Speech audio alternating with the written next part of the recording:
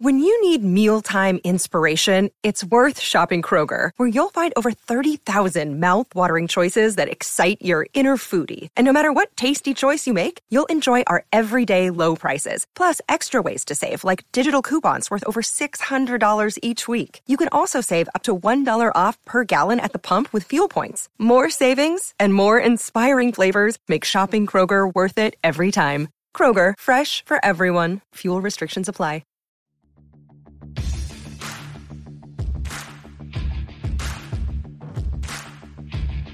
Hey, I'm Ryan Mallory, and this is my Swing Trading the Stock Market podcast. I'm here to teach you how to trade in a complex, ever-changing world of finance. Learn what it means to trade profitably and consistently, managing risk, avoiding the pitfalls of trading, and most importantly, to let those winners run wild. You can succeed at the stock market, and I'm ready to show you how. Hey everybody, this is Ryan Mallory for Swing Trading the Stock Market. Today's episode, the stock market panic. How to deal with stock market declines. What are you doing to protect yourself when the market's selling off 2,000 points in 2 days on the Dow, 200 points on the S&P 500? How are you protecting profits? There's been every opportunity in the world this month to remain profitable in the stock market. There's been plenty of days to book profits. There's been plenty of days to write up the side. That doesn't mean that you're not going to have losing positions. I've had losing trades this month. I've had plenty of them, especially this week. I've had plenty of them. Okay. I also had a lot of winning trades this week too. So that offsets it some, right? But taking profits along the way. And you know what's funny about this episode is that last week I wanted to do this one, and I said I was in the middle of a 2-part series called The Anatomy of a Good Trade Setup. But I didn't want to break that 2-part series up and put something in between them. So I said in that podcast episode, well, I hope the market doesn't have a meltdown before I can get to this episode. Sure enough, it has an absolute temper tantrum, throws a fit, pukes all over the place. And now we got a stock market that's in a complete free fall. But that doesn't mean that this episode's not going to be extremely beneficial, because it is. Otherwise, I wouldn't be doing that today. So I got an email today, and it talked about tune in for our webinar on how to trade stock market pandemics. I'm thinking to myself, who knows about stock market pandemics and how to trade them? Does anybody realize? I mean, what were they like? Was this like the Black Plague that they are reflecting on their times during the Black Plague that they were? I don't think so. And I don't know. I'm sure there's been other big time viruses that have wiped out populations. I mean, not sure. I know that there is, but. But in any case, it was just so funny. It's like you get these emails, and I don't even know why I get on these people's email lists. I think people sell email lists, and I don't even know if you're supposed to do that, but I don't sell mine. I have an email list. A lot of you guys get my emails, but I don't sell. The only person who has access to it is me. So I guess that's a good thing, right? But in any case, yeah, they're talking about how that there's a way to trade a stock market pandemic. I don't really think there is. I don't think there's a specific way that you trade a stock market pandemic of a viral outbreak like the coronavirus versus the 2008 recession where the banks were all failing. I don't think that there's like a specific plan for one versus the other. Panic in the stock market's panic. There's so many similar traits in each one of these sell-offs, whether it's the 2018 quarter 4 sell-off. It's going to have a lot of the same features as what you're seeing right now. That's just what panic is. People are selling. They're either buying or they're selling. They're either buying a little or they're selling a little. They're either buying a lot because they're getting greedy, or they're selling a lot because they're super fearful. Whatever the case is, whatever the reason for it is, you see these things happen all the time. And I don't know if it was the last week's episode or if it was a YouTube video that I did. I got to figure out what it was. It could have been a YouTube video now that I think about it. But I think it was my last YouTube video, in fact. I talked about how this market's getting too easy. And it's not because that I'm such a good trader that the stock market's easy. I'm not saying that at all. I have plenty of flaws as a trader. I wrestle with them. I wrestle with emotions just like everybody else. People who say they don't have emotions when they're trading in the stock market, they're full of, you know what? They have emotions. Everybody has emotions, okay? So it's about how you control them, how you maintain them, so forth. But yeah, the market was getting too easy. It was getting super easy. Like everything was going up. There was always forgiveness the next day. But you want to know why? Because everybody was piling into the stock market. And I knew it was getting too easy, and it was getting me very nervous because so many new traders were coming into the market for the first time. They had never traded before. So they're getting into the stock market for the first time.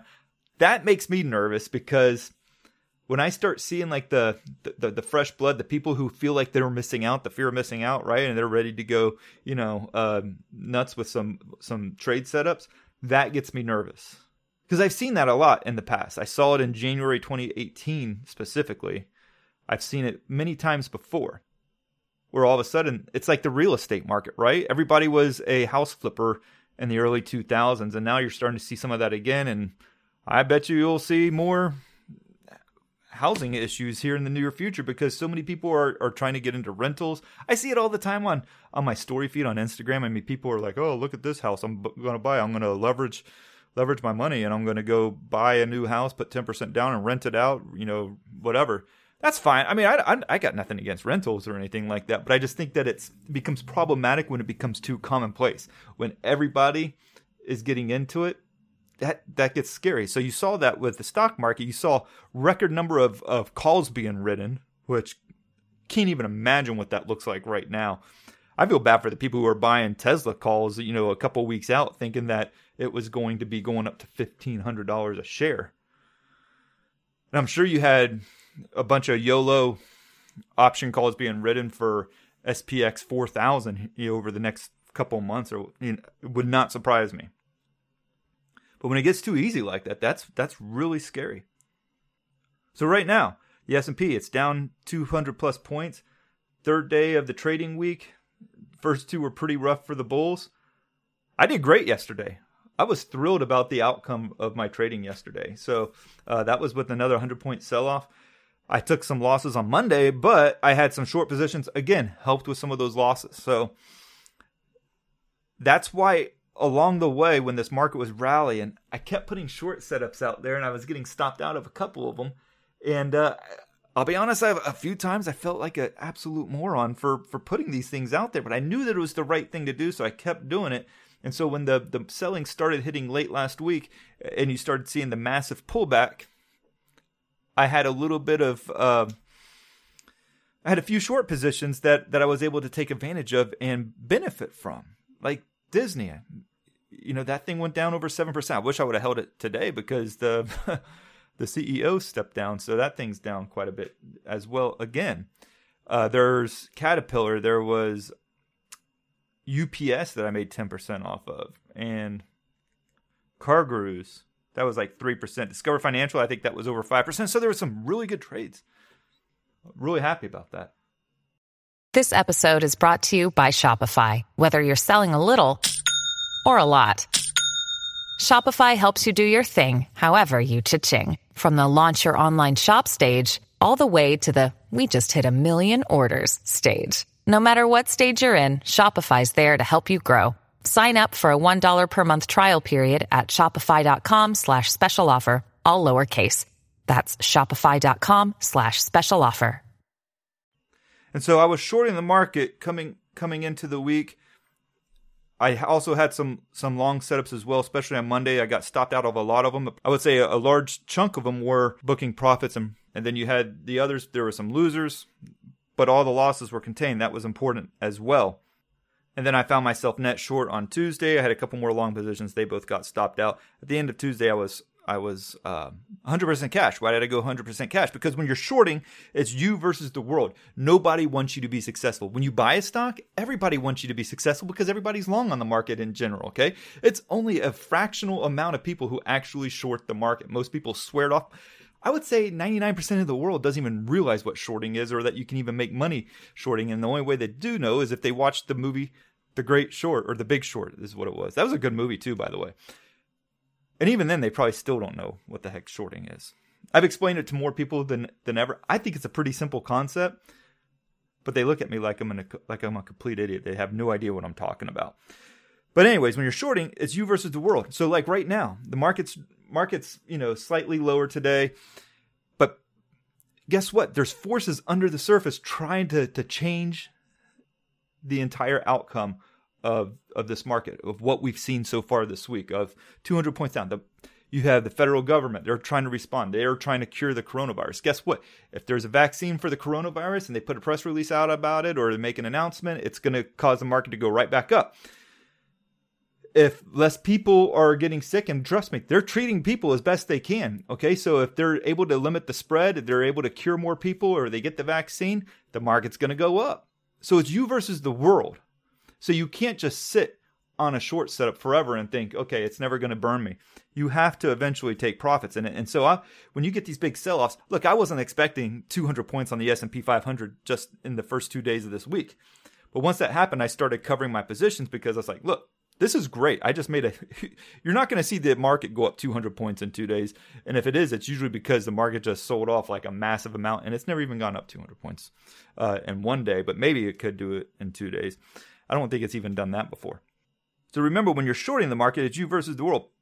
The broad consensus is let's make the stock market go up. So when you're going against that, when you're going against that belief and that fight, you got to realize that, yeah, the profits can come flowing in faster than anything else out there, okay? Shorting and getting caught on that elevator down to the short side, it's beautiful. I mean, the profits are amazing, but it's going to be you versus the world. People are trying to get that market to go back up. Trump wants it to go back up. The Fed wants it to go back up, so they'll cut interest rates. Of course, that would take the market right back up if they chose to do that. So that's why you have to be aggressive with your profit taking, because it is a you versus the world. Now, some people don't like the idea of shorting. They think it's immoral. Well, they've been doing this like since the 1800s, I think. I mean, this is nothing new. Every brokerage pretty much offers it. So you shouldn't. There's nothing wrong with it. You're basically playing price action. Some people feel, but it can give you kind of like a dark outlook on things, right? Where let's say you're short the S&P 500 and you've got 3 or 4%, of profits. And then all of a sudden they come out with a cure for the coronavirus, where you're going to be like, crap, they're coming out with a cure. Hopefully it doesn't work. I know it sounds horrible, but you kind of think that kind of stuff. Or, all right, short the market. Is Iran going to act up? That would definitely help my positions. Or you'll think to yourself, man, maybe Apple will have some bad earnings or something, and because I'm short the Apple or short Apple. That's the kind of stuff that starts going through your mind when you're short the market. So it can kind of take you down a dark road and kind of have you hoping for certain outcomes that you shouldn't really be hoping for. And then you also have the people who are saying, okay, and I got a lot of this Monday. It's funny. On Monday, my phone was lighting up. I was like, all right, I'm ready to buy some stocks, man. What do I buy? I want to buy when everybody else is fearful. They think because they're not fearful at this moment that everybody else must be. But that's not the case. When I'm getting phone calls from a lot of people saying, hey, I'm ready to put some capital to work. I want to start buying. I want to take advantage of this sell-off. It kind of tells me that not a lot of people are taking this sell-off serious. I think that's why you got Tuesday. I think people started really panicking on Tuesday. How many people do you think called me on Tuesday to say, hey, Ryan, I really want to buy some stocks right now? Nobody did. And you want to know why? Because they were fearful all of a sudden themselves. They're like, I've lost a lot of money. I don't think I really want to put any more capital to work. So that's what you kind of want to start looking for. When you try to buy the dip or you try to take advantage of a huge market sell-off, it does not feel good. You don't feel like a hero. You feel stupid. You feel ignorant. You feel like a deranged lunatic because you're saying to myself, this market's in a free fall and I'm just buying it. Now, that doesn't mean to go buy XOM because it just feels like a stupid trade right now or anything. I'm not saying that.